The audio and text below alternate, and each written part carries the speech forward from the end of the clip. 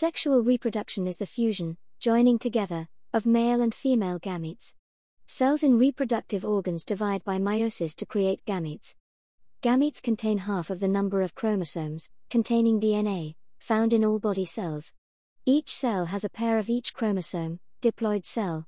During meiosis, each pair of chromosomes replicate and the cell splits in two. There are now two identical cells. The diploid cell divides again.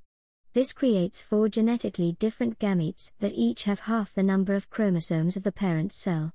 Cells that have only one copy of each chromosome, such as gametes, are called haploid cells. During sexual reproduction, the male gamete fertilizes the female gamete and the fertilized cell now has the normal number of chromosomes, 46 in humans.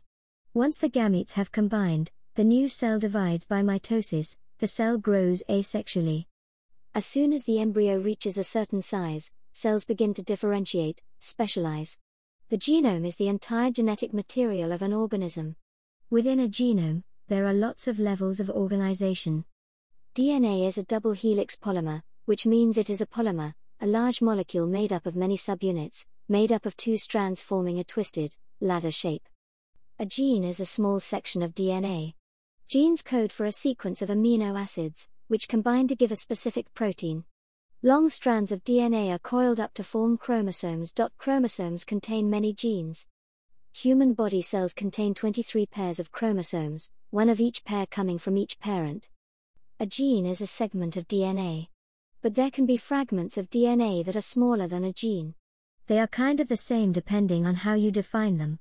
In 2003, the Human Genome Project was completed. Researchers had successfully studied the entire human genome. Since then, extensive research has been carried out on it, resulting in a vast increase in our understanding.